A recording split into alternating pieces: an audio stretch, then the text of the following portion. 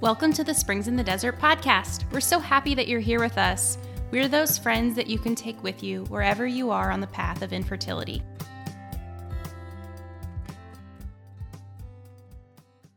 Hello, this is Cassandra from Springs in the Desert, and welcome to our first ever Desert Reflections, where we will be walking with you through this podcast now on a weekly basis. So we hope that you're excited about that. So I'm here today with Anne. How are you doing, Anne? Hey, I'm doing well. How are you doing? Good. So we just wanted to take a few minutes to talk about something fun and light for a change, and that is our word of the year. Listeners, I don't know if you do the whole word of the year generator thing, but these two ladies have. And so, Anne, what was your word? So I have been doing this word of the year thing for like the last 2 or 3 years, and I think it's really fun, although I will admit every once in a while I refresh it and do it a couple times if I don't like the word, which is not probably really the way that you should do it. But this year my word is witness. And so I think I still have to unpack that, I think, quite a bit. But I'm thinking, like, right now, I'm really thinking about witness in terms of like example, like how you're a witness. And I feel like God is telling me that I need to be like really much more conscious of my words and my actions. And how are my words and actions like a witness to my faith in Him? So that's kind of what I'm thinking right now. But I mean, it's a big word. There's a lot in there to unpack. So it's going to be challenging, I think. Yeah, and there's so much with witness too, because when I hear the word witness, I think about like witnessing to the faith, like the witnesses of the martyrs. And obviously in this ministry and our work, I mean, we are trying to do that, right?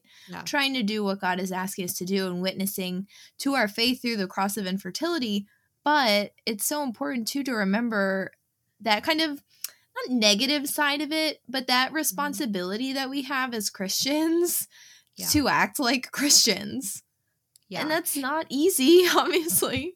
No, and especially when you're dealing with something like infertility or any cross, really, like it can be even harder to be a good witness or a good example, right? Because you sometimes just don't feel like it. Like you feel like just hunkering down and feeling sorry for yourself, or not really being open to other people.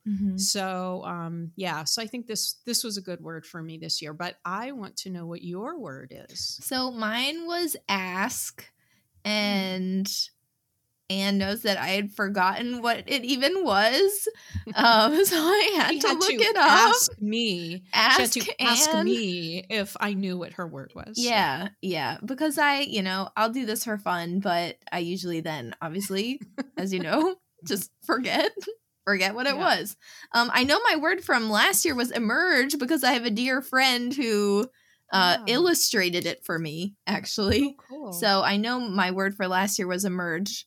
I haven't thought one bit about how it played out in 2022, emerge for me. But anyway, 2023 is ask.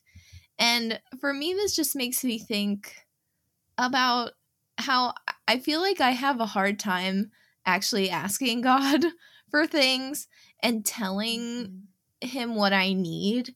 And we know that God knows everything, but I think He still wants to hear from us, to show that trust in Him, that if we ask Him for what we need, that He'll hear that prayer and answer it. And we also know that what we think we need isn't always what we actually need. Yeah. But to ask for something is in itself an act of trust, I think. Yeah, you're right. And to ask each other for prayer, sometimes it's hard to ask. Like, I'm great, I'll pray for everybody, right? But sometimes it's hard to ask for someone to pray for me because it feels like selfish. Yeah, I mean, I don't know. That's kind of silly probably, but it's such a beautiful gift. It's a gift for me when people ask me to pray for them. Right. You know, because it just kind of draws you a little bit out of yourself and helps you to remember other people.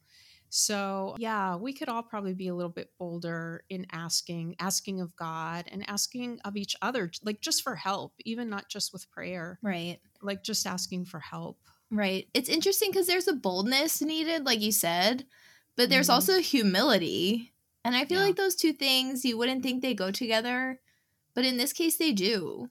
It's like, I need help, but I trust you enough, and I'm going to be bold enough to ask you for it, to ask God for it, to ask Our Lady, Mediatrix of Graces, for those graces that we so sorely need. I feel like I don't do that enough. Yeah, it's funny that you say about like the boldness, because we get wrapped up in this idea of like weakness, you know, like feeling like if we're so bold as to ask for something, that it shows some kind of weakness on our part. But, you know, remember what God said to St. Paul when St. Paul's, you know, asked to have this thorn in his flesh removed. And the Lord says to him, no, my grace is enough for you. You're just talking about grace. And that it's in weakness that God perfects us. It's through our weakness that he kind of uses his own strength to lift us up, to help us, to walk with us.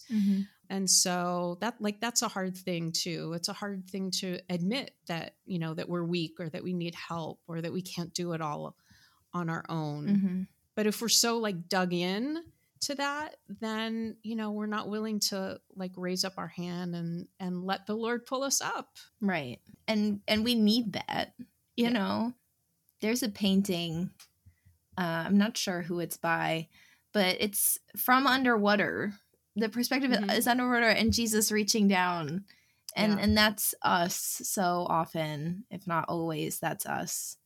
Yeah, for sure. So maybe as a witness for me, maybe I can try to witness more to the need, the necessity, and the goodness of surrendering myself to the Lord in my weakness, in, you know, whatever my need is, and being that example that it's okay and it's good. And in fact, it's what God wants. Like God wants us to surrender to him and like, let him do the heavy lifting, let him, you know, help us and bring us along.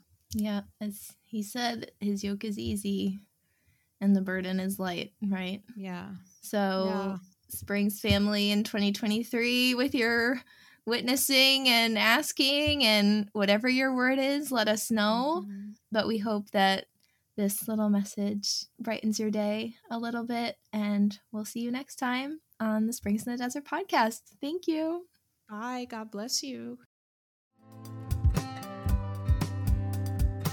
Thank you so much for joining us for this Springs in the Desert podcast episode. If you have a minute, please rate and review us so that we can reach more listeners. Check out our social media pages on Facebook and Instagram, and go to our website, springsinthedesert.org, where you can sign up for our newsletter and hear about more things that we have going on. Most importantly, remember that God loves you so much, and so do we.